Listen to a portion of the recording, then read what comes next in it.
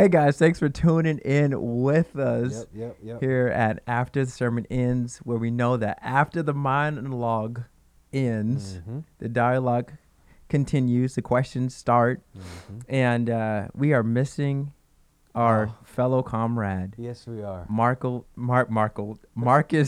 Donald. Marcus Donald.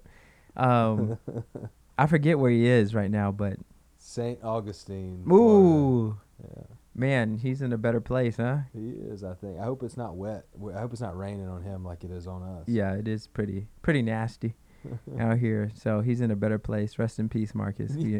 We miss you, brother. Yeah, we do.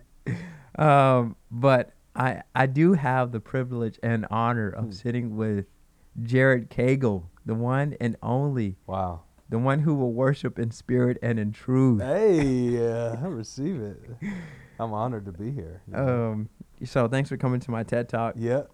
Really appreciate it, man. But actually, it's your TED Talk because you spoke on Sunday and you Mhm. spoke about the Lord's wrath, Yeah, we went there for sure. which I'm excited to hear about because, we had BB come in Mm-hmm. and he spoke about Ephesians chapter 1 through 2, which talked about imitate God and the love Yeah. of God and sacrifice. And Yeah. now we're hitting a home run in a sense with God's wrath. Right. Usually people don't talk about God's wrath. So how are you? I mean, what was going on inside your mind, like Yeah. as you're preaching this message? And Yeah. let the audience know. Let your thoughts be known. Yeah, this was one that I genuinely didn't want to preach, like all week when I was preparing it. Was dreading, dreading delivering it. But it's also interesting because you mentioned BB preached chapter 5, 1 and 2, which Mhm. is walk in love, be imitators of God Right. as beloved children. It's interesting that seems easier Mm. to preach than sexual morality, impurity, Yeah. all covetousness, all manner of filthy talk Mm. should have no place among you. Mm. It's interesting that a command to walk in love and to imitate God Yeah. is easier for us to preach about than don't do this Mhm. and don't do that. If we're honest, it's certainly more difficult to imitate Yeah. a holy and just and righteous. Mm. When he says be imitators of God, to walk in love, the definition of love is self-sacrifice. Right. It's a sacrificial love the way Jesus lived. Mhm. What could be harder for us in the natural than to give up ourself and to love? So it's interesting, but at the same time, when we have to address big issues such as sexual immorality, impurity, Right. covetousness, which we should always have to redefine, because no matter how many times I'm told what that means, I still somehow forget. I'm like, does anybody actually know what covetousness means? It means greediness for things, Yeah. and kind of this relentless desire for more temporal things, this craving for more, a desire for more. Mm. Paul writes and says that this should not even be named among you. Mm. And on account of these things, I'll read it, verse 5. Mm. For you may be sure of this, that everyone who is sexually immoral or impure or who is covetous, that is an idolater, has no inheritance in the kingdom of Christ and God. Let no one deceive you with empty words. For because of these things, sexual immorality, impurity, covetousness, because of these things, the wrath of God comes upon the sons of disobedience. I mean, clear. Mm. And the reality is, no matter how much we want this to mean whatever we want it to mean, it's pretty simple and easy to understand. Yeah. It means what it means. Right. Paul is not talking to the culture or to the world. He's talking to Christians. Mm. As is proper among the saints, he says. He's talking to the church at Ephesus. He's talking to Christians throughout the world. He's talking to us today. We're not. This message is for us today. Excuse me. And as much as we may want him to be condemning the culture or the world, he's not. He's having a family discussion with us. Hey, sexual immorality, covetousness, impurity, this should not be named among you. Yeah. So we don't have room to cop out and say whatever. Go Paul, talk about these issues that everybody of the world deals with. No, we are in this camp. Right. And the standard for us is high. Yeah. And we hesitate to say that sometimes. Yeah. I hesitate to say that sometimes, that because it makes us think that it's a works-based righteousness, or we have to earn and maintain a relationship, earn it or even maintain a relationship with God. That's not what we're saying. What we are saying is, and what Paul is saying is, God has called us to a higher standard. He's called us to live as imitators of him, to walk in love the way that he did, to not let sexual immorality, impurity, covetousness, filthy talk, don't even let it be named among you. Not only does he say don't do it, he says don't even be near it enough for somebody to be able to name that among you. And the warning is the wrath of God is coming for those who participate habitually without repentance in these sins. I think it's hard for us to deal with these realities and to be honest about them, but we can't just skip over it. We can't just gloss over. Right. Scripture is Scripture, and God placed Paul in the Bible on purpose, and in this case, it's he's like a good oncologist. He's like, we got to get it out. There's no place for this among you. We can't just tweak and adjust, and we can't just talk about half of God's attributes without talking about the reality of his wrath and the fear that we should have, that should motivate us to live in such a way that he's called us to. That's so good. Of what you said, of just like how it's easier for us to talk about like the love of God and imitating God, and now we got to talk about the do's and the don'ts, right? We got to get into like the meaty or hearty part of the message, but I feel like it's easier to do those things, especially when we went on like this whole ordeal of like going through the first 3 chapters of this is what all God has done for you. You've seen what God has done for you. Now, in response of the gospel, this is what you should give up and leave. But it's not that easy. It's not as easy to preach through that. And so, which I definitely, tip my hat off to you for like preaching through this text, because it is saying like, hey, it breaks down in not First Peter, but Ephesians 5, saying like, they do not have inheritance in the kingdom of the Messiah of God. And it even mentions like crude, foolish talking, crude joking, make sure we get everybody in there. Right. It's like, it's leaving no room for errors. And in a sense, like, it's kind of just like, because I feel like as believers, we get callous. Like, we get For callous of our actions. For sure. We get callous of what people say. And it brings up the wrath of God to say, hey, don't get too comfortable in where you are. This is, though Christ has called you to rest in him, this is not a lazy walk, right? This is, don't become a lazy boy. Right. Make sure that you are using the word of God to reflect back of how you should act, even in your talking, even in what you say, your actions and stuff like that. And here's the wrath of God. So I know you went on a tangent, and I want to hear this tangent. Yeah. Although the audio isn't uploaded yet, which we pray by the end of this podcast it shall be.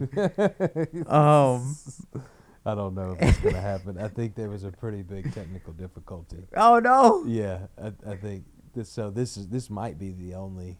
Wow. Yeah. Exclusive only. Yeah. If you were in the room. Yes. Limited time only. Hearing it from Jared's mouth. So I would love to hear this tangent. Yeah. Of you going on. Yeah, I want to do that, and then I want to make sure that we talk about security a little bit too. Okay. Yeah. So don't let me get too Yeah. far down a tangent without, because it does beg a lot of questions about security, the security of the believer, eternal security, when we start to talk about these do's and don'ts and the way that we live as believers. So, but I was struck with this reality, maybe this revelation.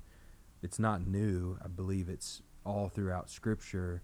But when I was studying this week and I was thinking about the wrath of God, and I was looking at stories of his wrath, and Joshua 7 with the sin of Achan, who took things that were supposed to be devoted to God for himself and hid it in his tent. And by the way, this is Joshua 7. Joshua 6, I know you know this because you're not only a gentleman, but you're a scholar, and you're well on your way to being a master of divinity. True, that's actually, none of those things are exaggerations to our audience. Oh, thank you. Thank you. So you know this, but Joshua 6 is the walls of Jericho come crumbling down. We all know the story. It's great. It's a fight song. You know, God annihilated their foes, and they were able. Well, of course, there was plunder left. There's silver, there's gold, there's garb, garments that are special and worth a lot. And so God, they weren't supposed to take those for themselves. They're supposed to devote them to the Lord in thankfulness and gratitude for what he had given them. And naturally, because we're fallen and sinful, somebody, a man named Achan, took some for himself. We barely make it through Joshua chapter 6. Yeah. We never make it to Joshua 7, where literally this man and his whole family are stoned. Right. And everything is burnt. Yeah. Like all of it's burnt. And that was God's choice. That was God's will to literally execute them. And because of what they did, and that the way that they idolized, because ultimate form of idolatry, to take what should be devoted to the Lord and keep it for yourself and worship it rather than him for what he did. And God takes it very seriously. We don't talk about this. We don't talk about 1 Kings 18, where Elijah they're in a huge drought and there's no water, and the people are worshiping Baal and Asherah, and there's all these hundreds of prophets for these other gods. And Elijah calls down fire from heaven, and God proves himself there, and then he executes the prophets. Yeah. Like it. What about the flood? Yeah. You know, we focus on the beautiful animals and the ark. And it's great. It's great. I love it. But he killed everybody. Right. We don't see dead bodies floating. We do not see that. On the kids' pictures' walls. You know what I'm saying? We just see the ark.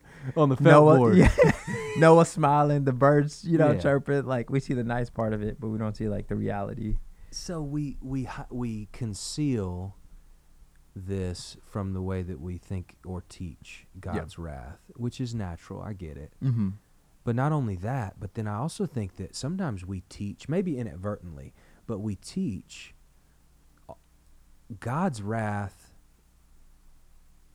in the Old Testament is different than God's wrath in the New Testament. Or God operated, he took out his wrath or his anger in a unique way back then. Yeah, Jared, but that was the Old Testament. Right. Joshua 7, that's the Old Testament. Right. It doesn't happen today. And it's this reality. Like, how many times have you heard somebody say, or for me, I mean, how many times have I heard somebody say to me, God's not angry with you. He loves you. God loves you. He's not angry. You know, there's grace. God's not angry. Yeah, yeah. And this reality that grace, Come on. we're not playing Monopoly. Come on. It's not get out of jail free with Right. this card with grace on it. Like grace is very real, and we talk about the grace of God, and we're going to continue to talk about Right. and emphasize the grace of God. Right. Do not hear me wrong. Yeah. But grace is empowerment. Grace is power for us to live free from sin, for us to walk in this newness of life that he has regenerated us by grace through faith, and he's sustaining us also with that grace. It's this power for us to walk in him. We can't do it apart from grace, from God. We can't do it apart from him illuminating this path for us, and even giving us air to breathe. And anyway, but grace is not an excuse maker or I go to the judge and I pull out my get out of jail free card. God is angry. God does have wrath still. The uniqueness for us is in living in the new covenant is his wrath has been satisfied in the person and the work of Jesus. Yes. His wrath has not changed. Yeah. God has not changed. Right. Ever. And he will not. He is still angry with sin. But when you're in Christ, the punishment is on him. The penalty has been paid for. Yes. This should motivate us to love and to good deeds and to respond appropriately. It should not motivate us to sit back and boast or gloat. Yeah. And as Paul says, let where grace abounds, sin abound all the more. By no means should sin abound all the more. Right. We should be motivated to. So I think that was partially the rant. It's, of course, God is angry. Yeah. Yeah. And it may be hard for you to hear that God is angry with you. But what I'm telling, if you're in these, if you're unrepentant in these sins, you have to realize that there is consequence. Yeah. There's penalty that must be paid. God is a just and a righteous God.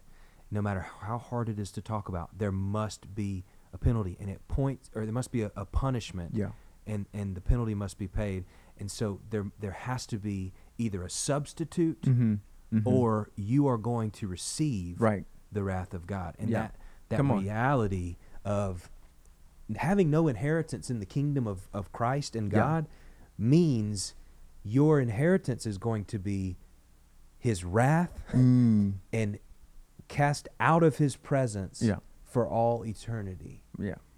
It's anyway, that was, man, that's so good. kind of the rant. That's so good. I want to add more fire to the pot. Please do. Because Leonard Ravenhill, he said, that's my boy, Leonard love Ravenhill. it. If you don't know him, he's like a revivalist. Yeah. That stirred around. I want to say during World War II, and he was in Britain. Then he moved and came here to America, and that's where he started his ministry. And so he was just awesome guy. Anyway, he said a quote like this that really kind of sobered me real quickly, because I read it in high school. But he said that quote of like, hey, God loves the sinner, but he hates your sin. And I'm pretty sure all of us heard that term before, like, hey, like what you just said, like, hey, he doesn't hate you, he hates your sin, but he loves you. And Leonard Ravenhill basically like flipped that on his head, and he said, God doesn't, hate your sin and love you. He actually hates you for committing the sin, and that's why he sends you to hell. Like, in a sense, not necessarily sending, like, but that's why you're going to hell because of your sin. Like, he's not sending your sin to hell. Right.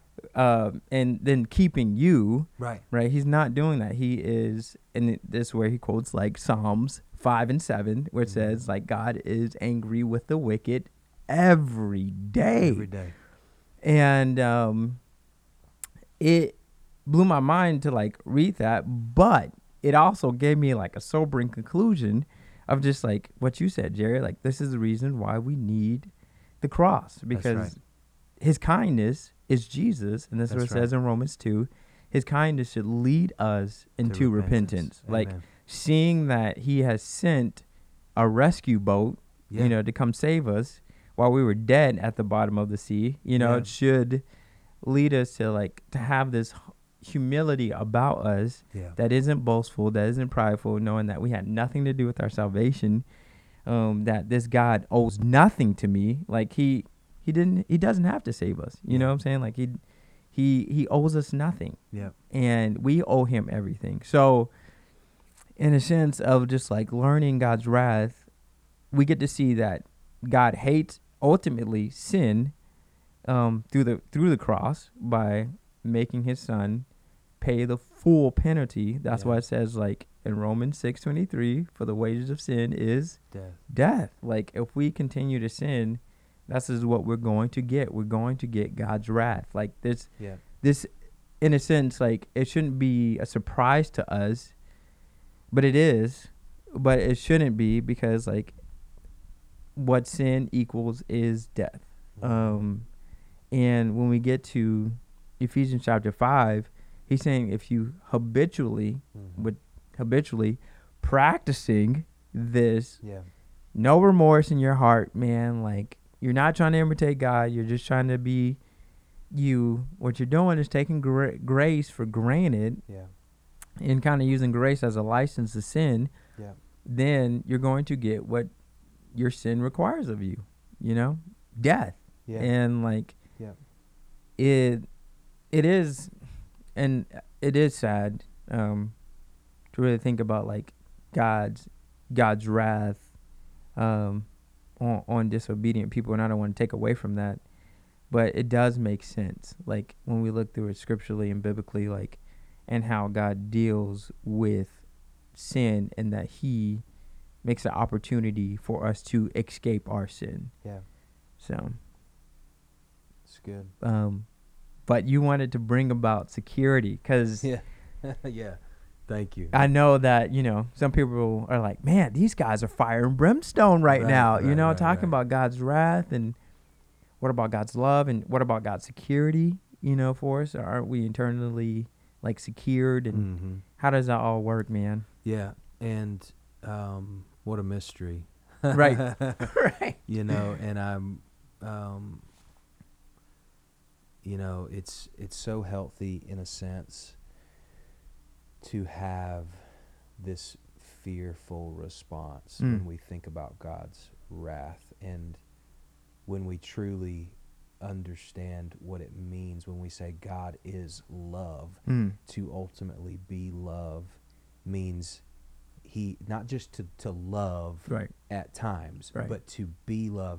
That means he is also good all the time. He is righteous. He is just. So everything he does, it's not just loving what he does. He is love. And with that comes justice. With that comes unchangeable goodness, where he has to carry out goodness, and we can't divorce. It's such a weak definition of love if it doesn't include that.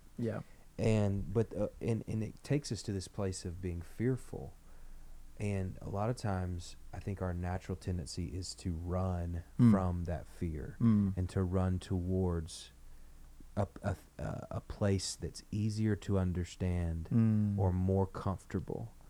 When we think about God's wrath and sin and the penalty for sin, we tend to want to go to a place that's more comfortable for us to think about, or more logical. But then we box God into what we can understand, and we totally miss the fact that his ways are higher than our ways, and his thoughts are higher than our thoughts, and he is totally good, totally just, all the time, totally loving all the time. Mm. And so that fear should be embraced. Right. This is the fear that we need. Right.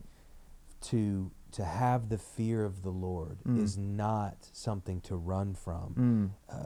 Jeremiah 32, this is the new covenant promise. This is the prophecy for the new covenant to come. Jeremiah is writing, and this applies to us today. I will give them one heart and one way, that they may fear me forever. This is God talking, for their own good and the good of their children after them. I will make with them an everlasting covenant, that I will not turn away from doing good to them. And I will put the fear of me in their hearts, that they may not turn from me. I will put the fear of me in their hearts, so that they may not turn from me. So this fear, in essence, the point I'm trying to make is this fear that he has put in our hearts is so much of why we should be secure in him, because we know that he's given us this healthy and righteous fear of him that motivates us, not in a legalistic or obligatory way, but in a, I've been changed. And this is a higher standard that I'm being called to, but there's no other way for me to live now, because my heart is, now that it's been regenerated, there's a fear for what is holy. And it's motivating me to struggle and fight with my sin,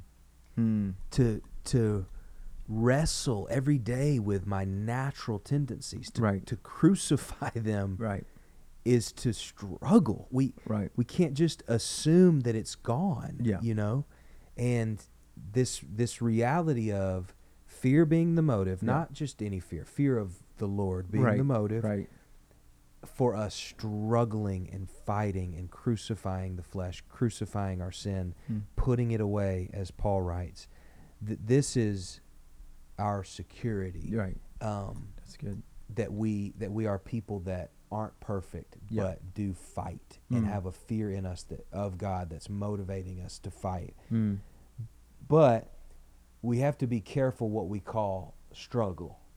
Come on. This is what I wanted to make clear. Yes. Because, you know, we can be in habitual sin, practicing things that are clearly in Scripture must be put away.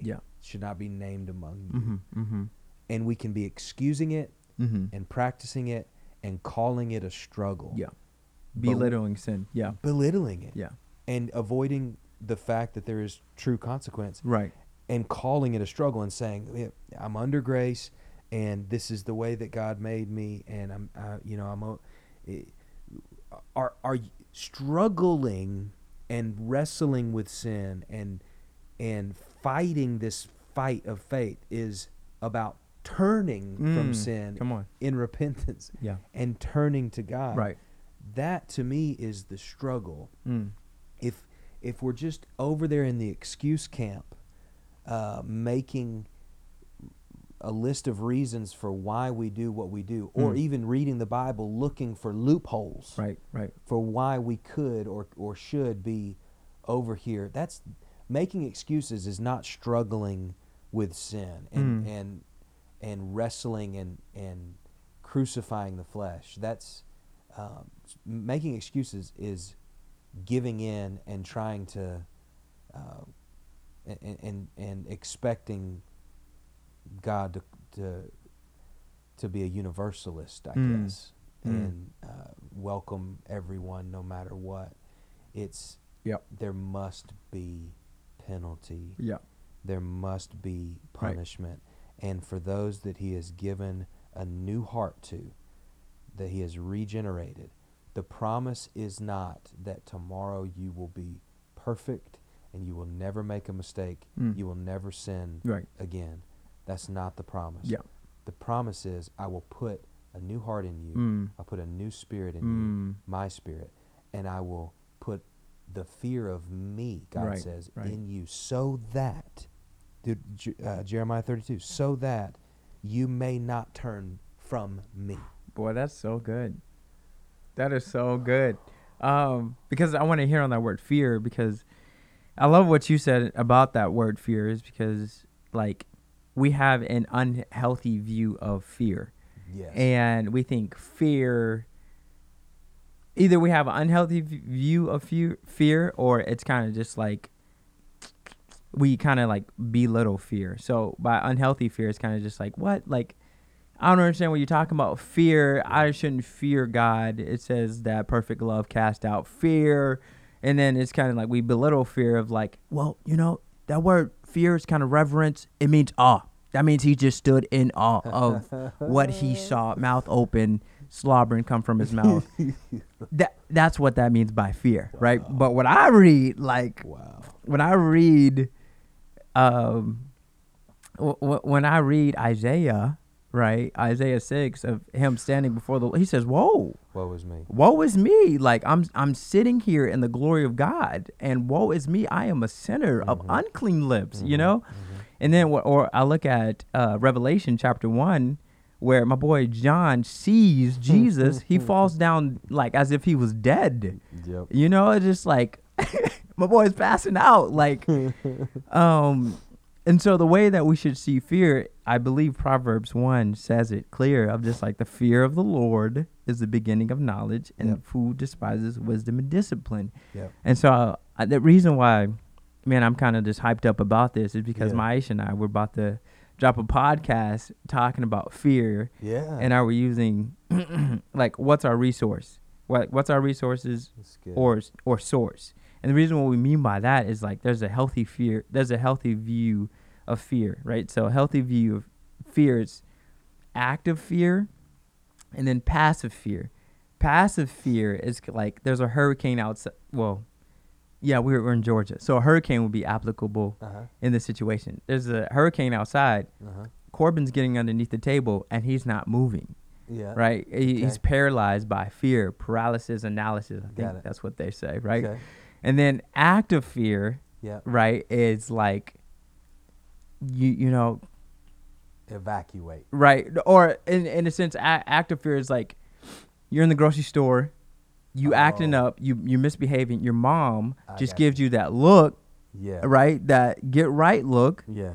And because of that, because you fear your mom, it drives disobedience from your heart. Like it places what your mom's going to do to you, like it places that fear from your heart of just saying like, man, like I need to be obedient. I need to control myself in this grocery store, or my mom is gonna give me the works afterwards. Like so in that sense that it's that healthy fear that drives us to obedience, because like we fear God. Like it's kind of it's what David says in Psalms 23. He says, "Hey, listen, like I have your rod, and the staff," and basically the staff is like, hey, for a shepherd, it's leading you, and then for the rod, is used as a form of discipline, right? And it says, "I walk through the shadow of death, and I shall fear no evil."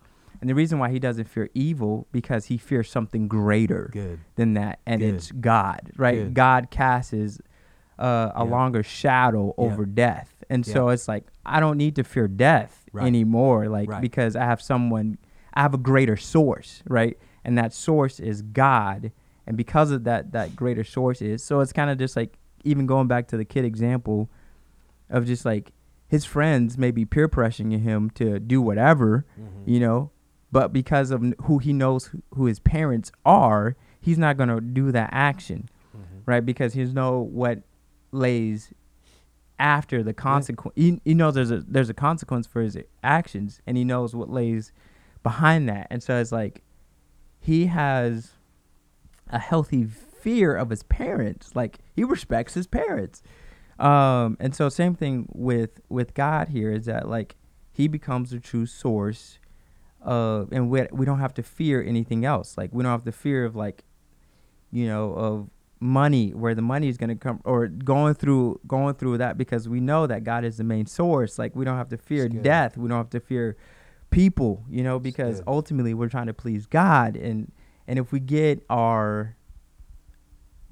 kind of get in the jumble of necessarily not saying that we fear God, then in a sense, he doesn't become like the main source, the greater source of who we are looking to when situations get tough, because it's like, hey, we don't really, my boss is coming down really hard on me, and I'm really scared of losing my job right now.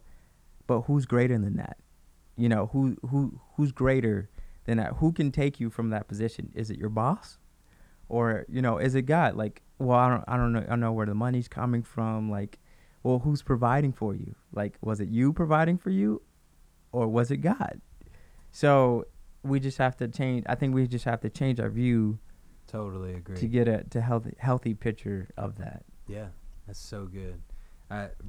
Hebrews 12 is so much of what you were just saying. We know verse 29, for our God is an all-consuming fire. Right. We love that. That's a fight song. Yeah. As long as we mean that against our enemies, we love that. Then when we realize that what he's consuming is wickedness and all manner of evil, and I have that in me, now it gets a little harder.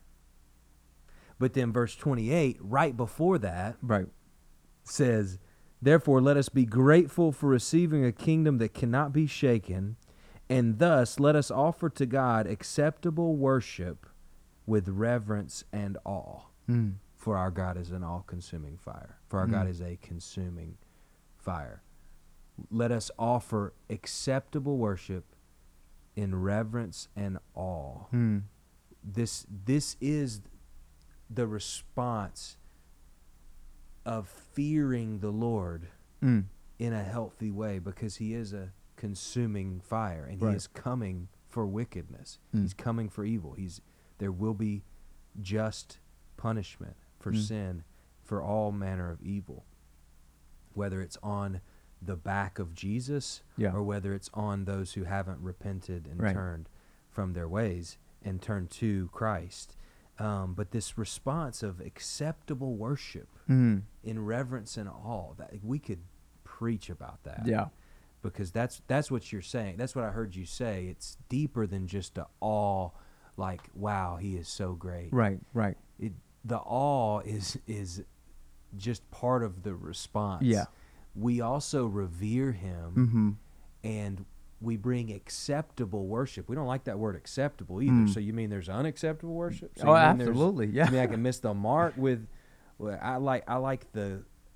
I would rather you talk about a grace that covers. It's like yes and yes and.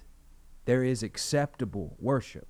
For true religion that is pure and faultless is this: those who look after the orphans and the widows and in their distress. And James writes, and we are to offer our bodies, Paul writes in Romans 12, as a living sacrifice, holy and pleasing to God. Right. So there is a pleasing aroma. He writes in Ephesians 5, just before this, there's a pleasing aroma to God, a pleasing fragrance. Right.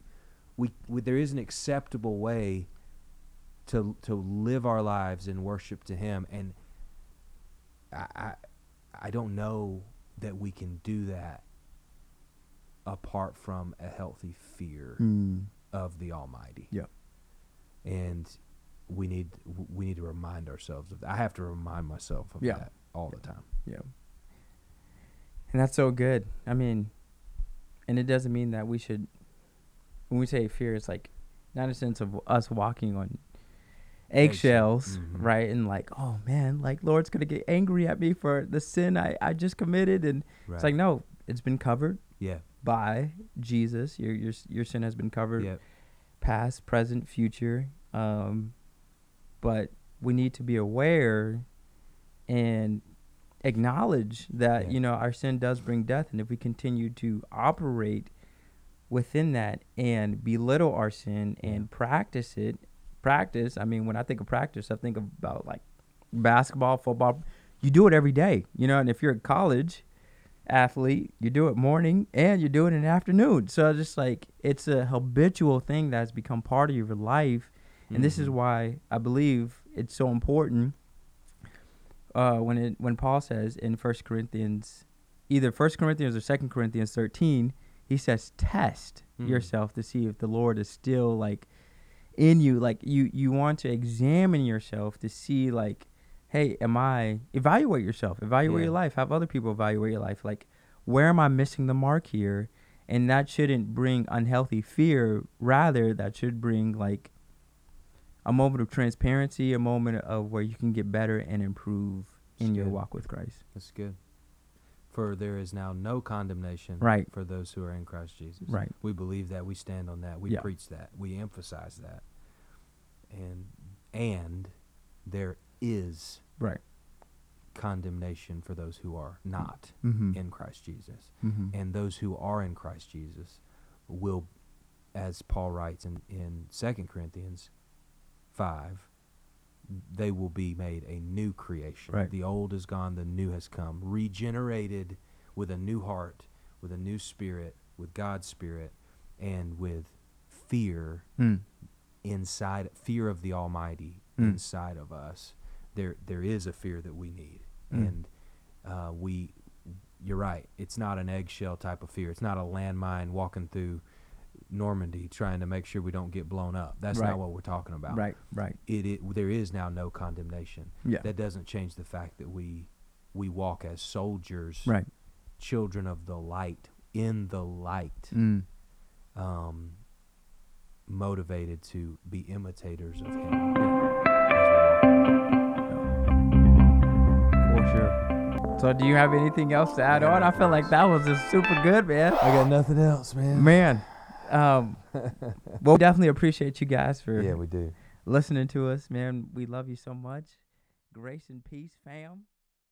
Have a great day.